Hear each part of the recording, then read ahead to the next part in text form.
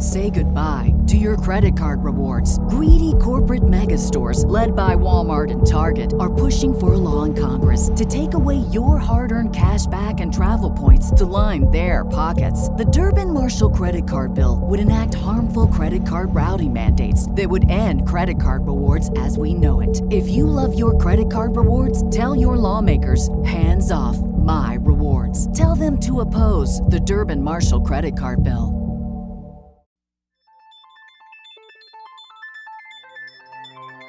This is Terrell Owen, and you're listening to Roster Watch.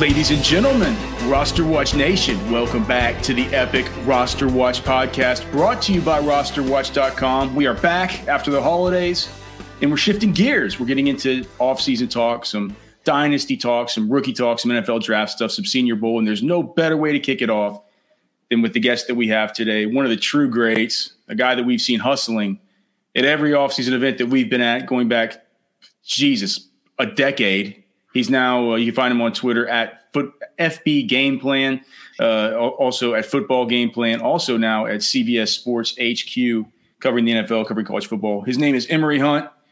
Emory, awesome to have you, brother. Great to see you. Great to hear your voice, man.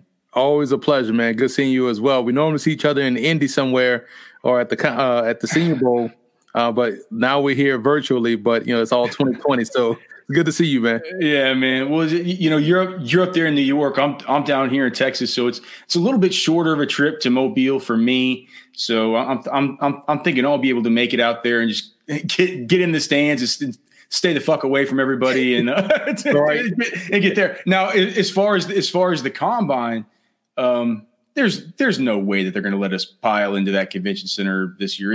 Are you holding out any slight hope that they might possibly allow it, or even if they did allow it, would you just say there's no way I'm doing it? Or I don't even think that they would. I don't even think there's going to be media. I think there's going to be a bunch of stuff like this where you can maybe talk to the prospects over Zoom or some weird deal like that here in 2020. You know what's interesting? I find myself almost at least once a day thinking back to, man, we were really at the combine, in bars, in restaurants, close, tight, all while shaking hands, all that stuff. Is like, man, I wonder if anybody got sick out there, because we literally was like a walking pack of people all week long in the cold, in the snow, and it was weird to like, man. But I agree with you. I do think the only way they could make the combine possible, and the players probably wouldn't even agree to do this, they would have to fly all the players out there a week before, test and quarantine, make sure they all come back negative, and then, have the events like they would this year. And I don't even think you can even bring the media there, considering how many people coming from all parts of the country. So I don't even, if they have it, they would have to have it as players only. And like you said, do something like this for the media where you ask questions via Zoom. But having both there, I think that's highly, you can't. It's just not set up for, everybody to be back in there for this year. You're packed in like sardines around the podiums. Everybody's like yelling these questions and projecting like droplets, like just right next to one another. I don't think it's gonna happen for us in the media this year. You got to think for the prospects. They're going to find a way. They found a way to get everything else done. Whenever a lot of people thought that there wouldn't be a college season, there wouldn't be a pro season. We got our seasons. I figured that the NFL, man, these scouts, and you know better than anybody, Emory, and these scouts and these evaluators, they want to see somebody to see everybody run their 40 on that same damn patch of turf, on that same corner of Lucas Oil Stadium as they have for every other class. They need exact comps for these guys. Like, they're going to find a way to make it work. It's going to be from what I've heard from talking to a few agents is maybe, and it falls in exactly what you said, maybe expand it out to 2 weeks. And if that was, I didn't really ask why, but it would make perfect sense with what you're saying for getting them there, maybe getting everybody tested, maybe having them be in smaller groups, have like spread the wide receivers out into 4 groups instead of 2 or something like that. So there aren't as many people around one another, but it's going to be different this year, but just like everything else is, we're going to make it work, and we will get through it. Just all that stuff aside, like, let's just talk about some of these draft prospects. And I wanted to ask you first about Ja'Marr Chase, who didn't play this year. And it's a topic that's at the front of my mind because in one of my dynasty leagues, I just traded, and this is a 2 quarterback league, tight end premium type of setup. And I lost this year Christian McCaffrey, Dak Prescott, and Joe Burrow. So I've finished second or third to last. I haven't looked this morning to see how things ended up with final points. But basically, I made a trade for my first round pick for CeeDee Lamb and an upgraded tight end, getting me from Zach Ertz up to, or at least a younger tight end in Hunter Henry. And I traded that pick away for it. What do you after one season, I'd be interested to hear how you compare a guy like CeeDee Lamb from what you've seen out of him and sort of the bird in hand that we know that he is, to Ja'Marr Chase, where it's like, he looks awesome to me and he looks like he could be a future just dominant NFL player. And but I think he was very smart to look at this offense and say, I might come back. If I come back, I'm not going to put up the same numbers. I might lose some draft stock because of it. How do you see that situation playing out? What do you think of Ja'Marr Chase? And I would kind of like to hear selfishly what you think about trading away a pick that could land me Ja'Marr Chase for CeeDee Lamb in my dynasty league. I like CeeDee Lamb. I think he is one that does a great job of scoring the ball. So you put the ball in his hands, he's looking to score, and he's going to find a way to try to get into the end zone. So, you have that potential with Lamb, and he's only going to get better. So I probably wouldn't trade CeeDee Lamb. As far as Ja'Marr Chase is concerned, there's a good mix of a comp for him. You could look at Devontae Adams and see some Ja'Marr Chase. You can look at Tyler Boyd and see some Ja'Marr Chase. I think what you like about both players and why I use those 2 guys as a comp is the fact that you see a fluidity within Ja'Marr Chase's game. He's able to win off the line of scrimmage. He's able to stack and track a defensive back, and shows a good fluidity to get in and out of his breaks and make catches over his shoulder, awkward platform catches where he's going to help out a quarterback. And he, like CeeDee Lamb, just has a knack for getting into the end zone. So, I could see the dilemma here, but you always want to go with the for sure product, especially at that position. If they performed as a rookie, they're going to get even better in their second year, because usually you're thinking, okay, year 2, the wide receiver will make the impact in year 3. But right now he's been solid as a rookie as far as Lamb is concerned, and he's going to get better next year. But Chase is going to be excellent, I believe, as a rookie, just like Justin Jefferson was coming out from LSU. And, Chase is one that, he's a guy that has the body control and the fluidity of a dude that's 5'10", but he's like 6'1", I believe. So yeah, I'm a big fan of his game. Well, and just Emory, and I probably should have, I should have introduced you better so people could understand the credentials that you have when you talk. Like you're a really good evaluator. You work with these different. I think you work with these different all-star bowls. I know we've talked about that before. Consult with different people. You call college games for major broadcast networks. You played. Where did you play semi-pro football, or did you play? I know you played in college. College. Okay.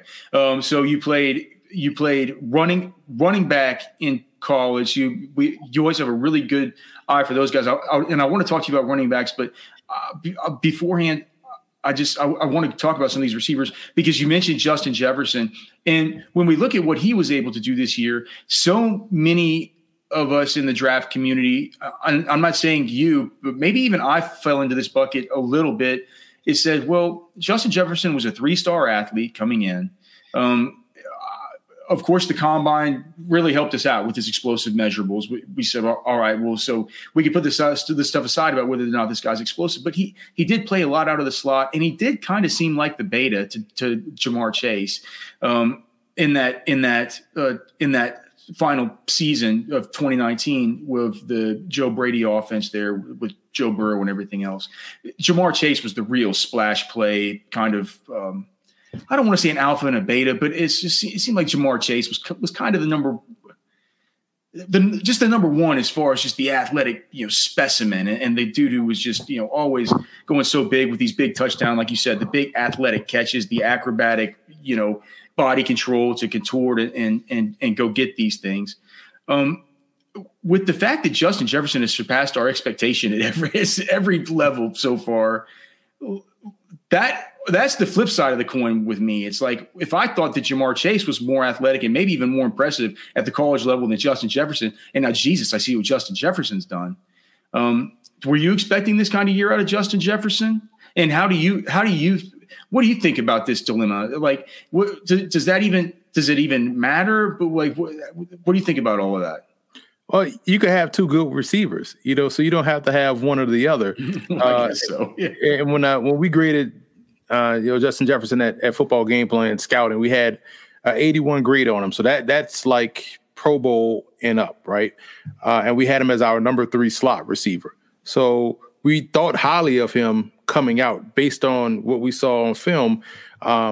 And what I liked about him was the fact that because he primarily played in the slot, you can see, that he can do that at the pro level. So anything outside of that was going to be a bonus because now you have a guy that can play multiple positions. And, this is something that receiver coaches always talk about now, more so than when I played. It was, everyone had a position, but now guys are being taught to the design of the play, and it's almost like they're positionless. So, here's the concept we're running. So therefore, if Ja'Marr Chase is out for a play and they need Justin Jefferson to move over, you can't say, well, no, I only play in the slot.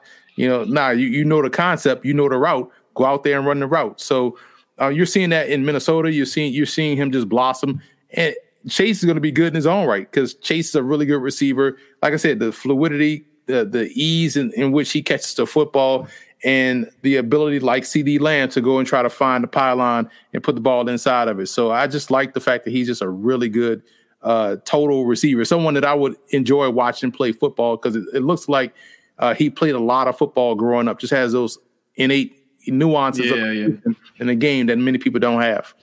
What about Jerry Jeudy? Well, he's just dropping too many damn balls, man. Every time I turn it on and I'm watching a Denver game, I can't tell. Like I've never been a huge Drew Lock guy. I don't know what you thought of Lock coming out, but it's not all Lock's fault. I mean, he's dropping some of these passes. That was part of his profile coming out, but I was under the impression that maybe, we've seen, say, a guy like Will Fuller who had some sort of drop issues at the college level. It doesn't seem like he really has them as much anymore. Could you see Jerry Jeudy maybe, I don't know, just figuring out a way to, just get better with his hands? Because if you just watch the routes, and you can even look and see how he gets graded out by PFF and Sports Info Solutions and these companies about how, or the next gen stats, just the amount of separation he gets is terrific.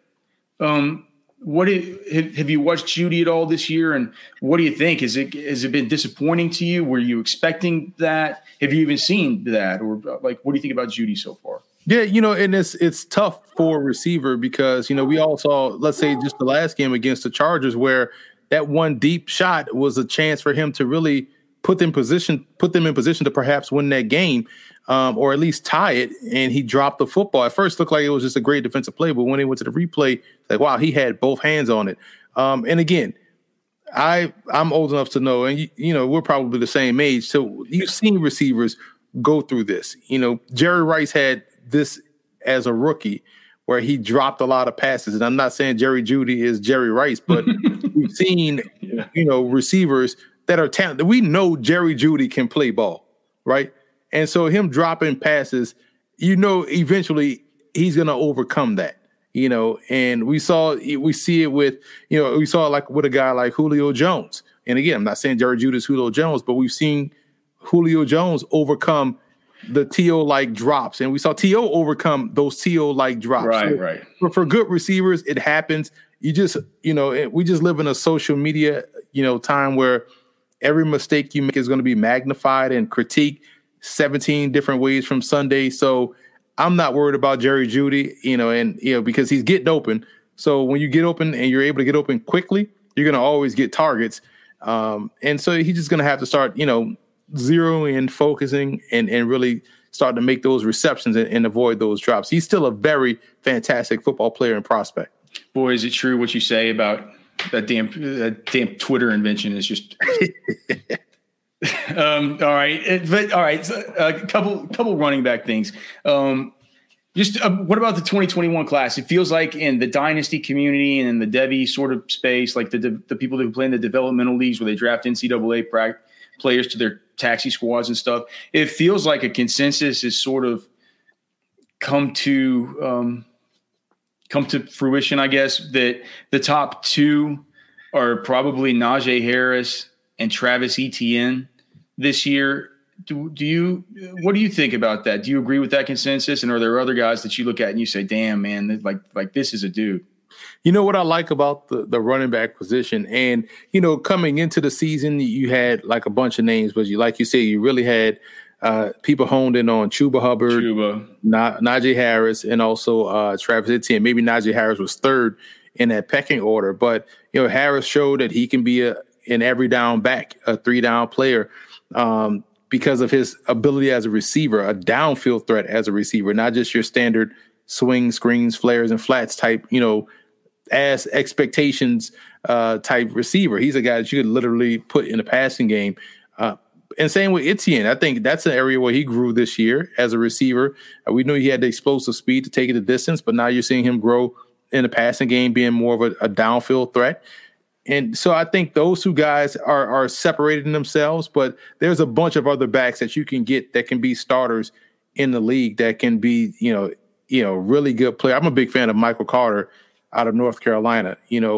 One thing everyone talks about is teammate, but what they failed to mention about Carter is that Carter's doing the same thing at a more explosive rate, higher yards per carry, and does a fantastic job of making defenders miss. So it's hard to take on contact when defenders can't touch you. And that's something that Carter does exceptionally well.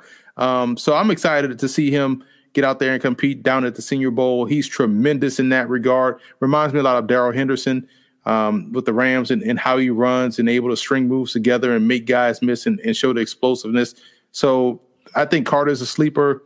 Not sleeper because he's at a Power 5 school and everybody knows about him. He's going to the Senior Bowl. But Khalil Herbert was somebody last year that, I was at Boston College in Kansas game, so I was up there at Chestnut Hill scouting, the two prospects. And, obviously I was looking at A.J. Dillon, and obviously Kansas had Adeniji, who's with the Bengals, and they also had a really good defensive lineman in Darius Murray, who ended up going to the Tropical Bowl, 6'6", 295.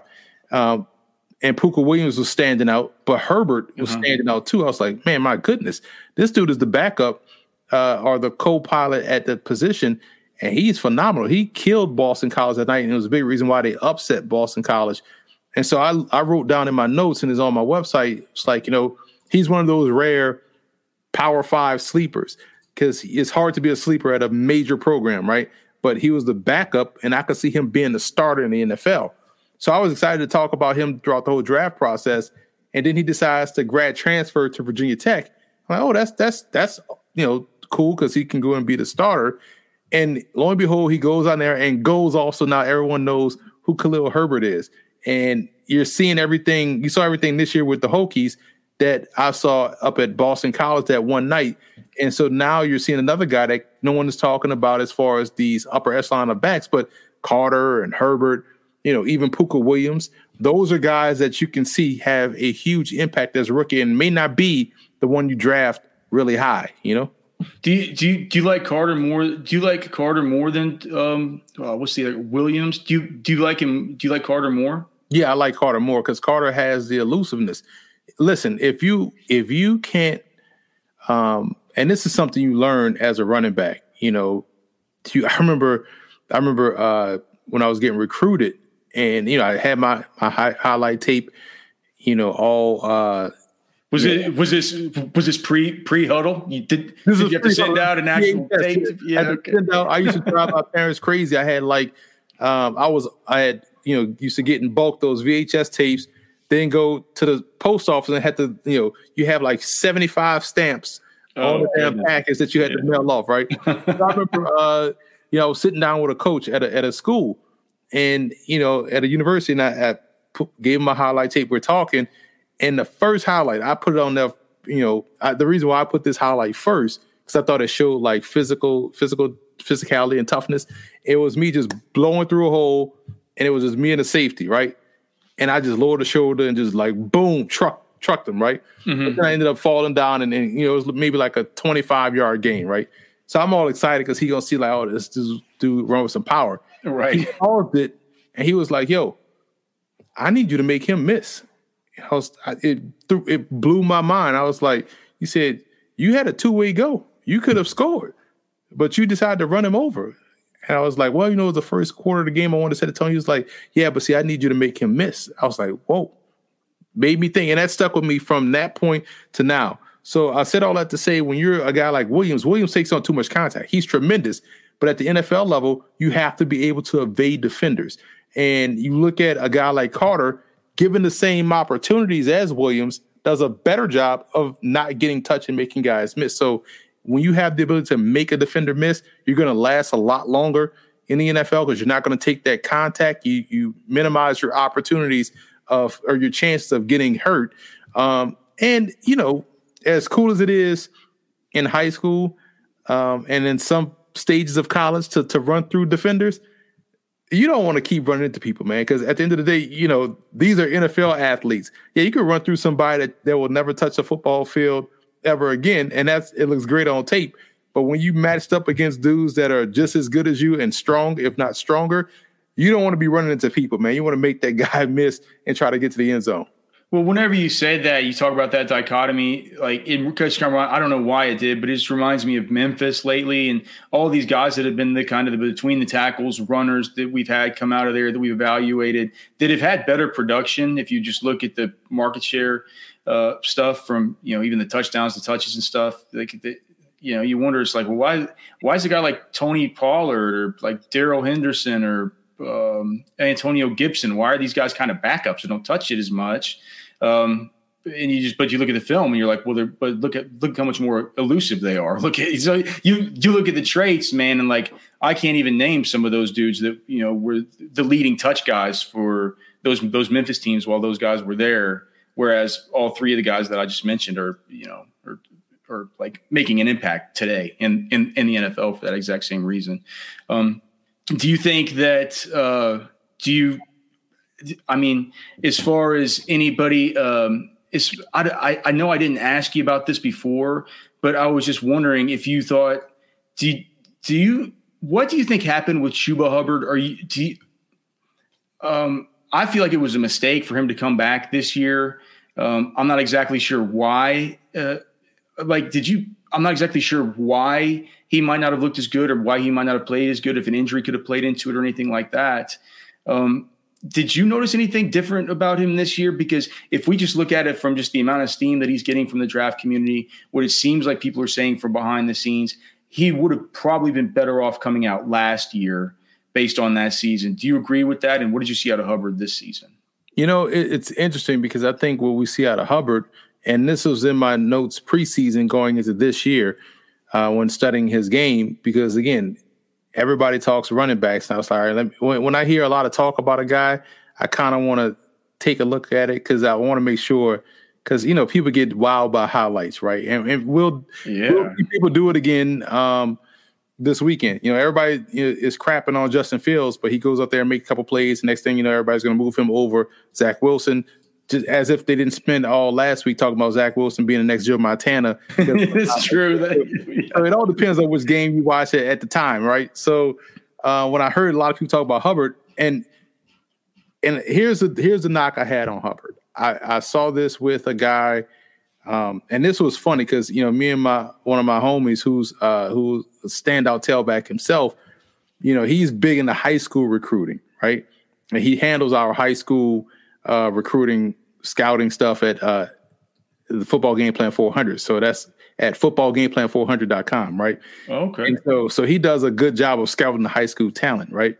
And so this was maybe almost like a decade ago now, if it maybe so. So he was like, yo, check this guy out and let me know what you think and hit me back. So I'm like, all right, cool. So I watched the kid's tape, then I hit him back, and I was like, man, why is he? I mean, he's running through gaping holes, and like he's not getting touched. And and he was like, I know. And they say he's number one back in the country. I was like, man, I don't see it. I see him like, having free access to the second and third level, and he's a better athlete than everybody. He's just running. And I was like, I know. He said, yeah, that's why I said I wanted to know I'm not tripping. And the guy we were talking about was and so he showed me another tape of another guy that was coming in. I was like, this dude better than this guy. And he was like, you see it? I was like, yeah, this dude way better. And so that guy, where those two guys talk about were Jonathan Gray and Malcolm Brown. And so, yeah, I know both. I know both those dudes very, very, very well. Exactly, right. And so I was like, man, this dude Gray, they're saying the best running back since Earl Campbell. I'm like, goodness, like he's running through so many open lanes. Mm-hmm. And when I watched Chuba Hubbard, and we talked about this philosophically, we played in traditional I formation offenses, right? Mm-hmm. So where your vision, you had to have the vision to get to the open lane, because if it was 34 dive and the 4 hole was closed, you got to figure out how to have success. But in today's game, with the spread offense, the wide hash marks and spreading the field, and these O linemen have wide splits, it widens out the defense.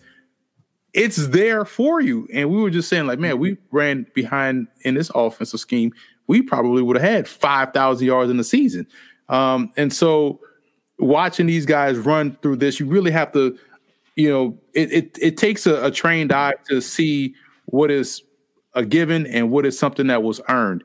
And for Chuba Hubbard, when it was cloudy, talking about the gaps in the holes, he struggled to create. When it was there, he's a sprinter.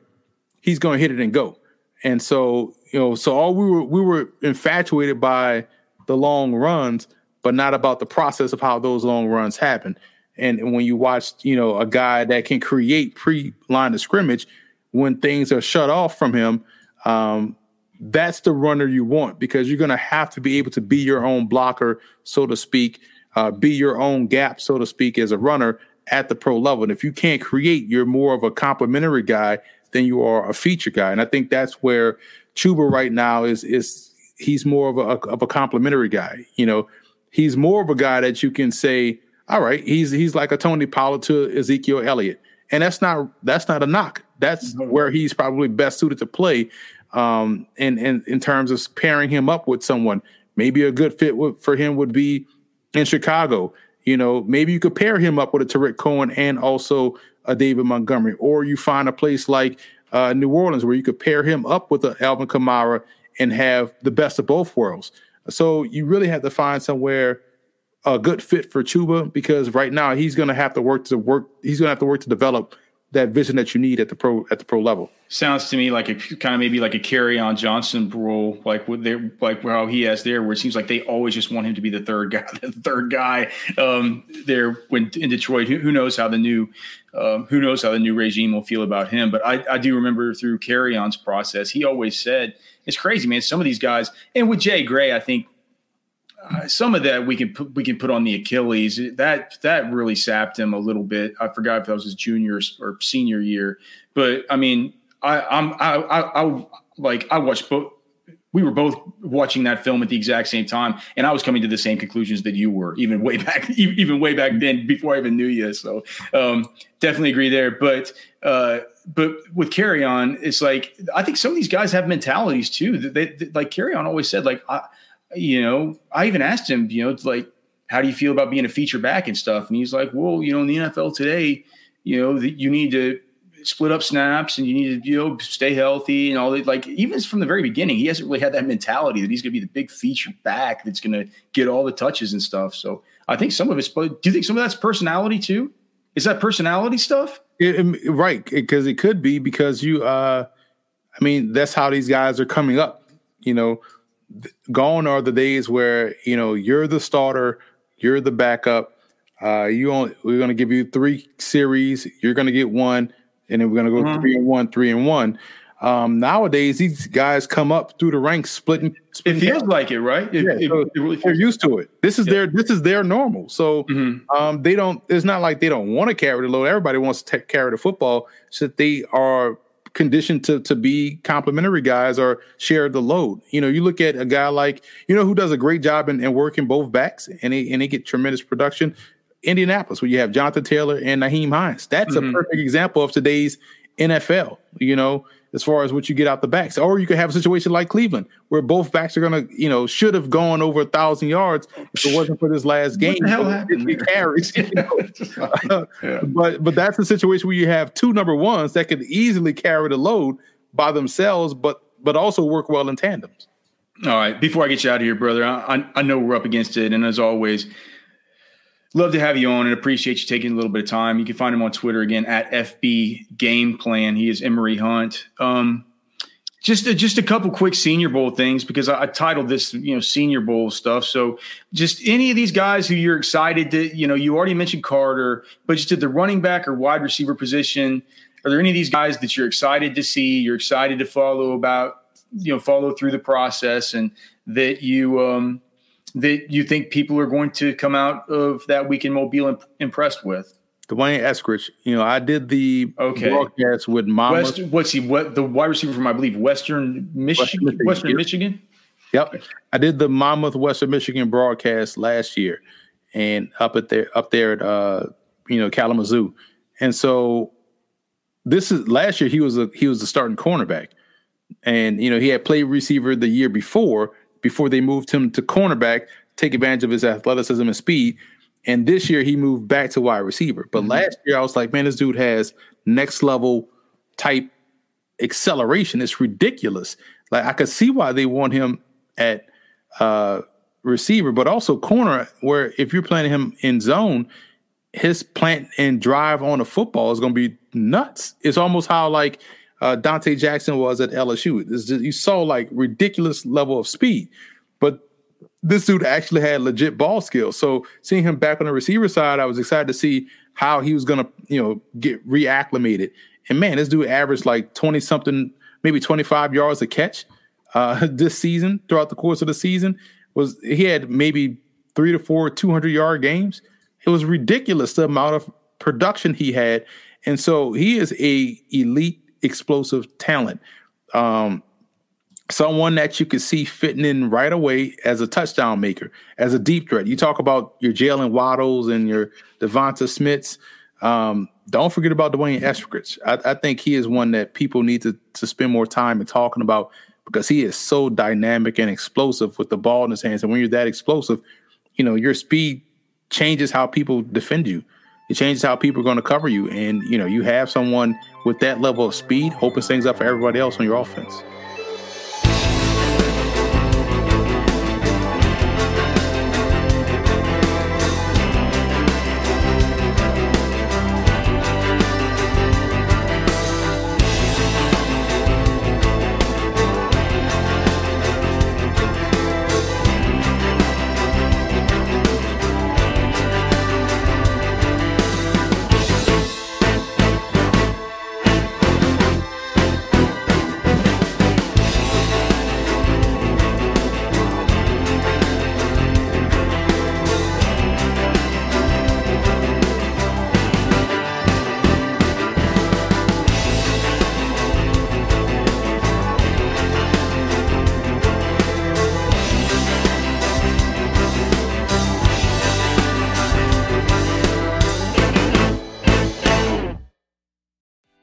What's so special about Hero Bread's soft, fluffy, and delicious breads, buns, and tortillas? Hero Bread serves up 0 to 1 grams of net carbs, 5 to 11 grams of protein, and high fiber in every delicious serving.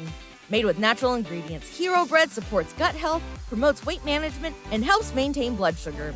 Hero also drops other limited edition ultra-low net carb goodies like rich flaky croissants and buttery brioche slider rolls. Head to hero.co to shop today.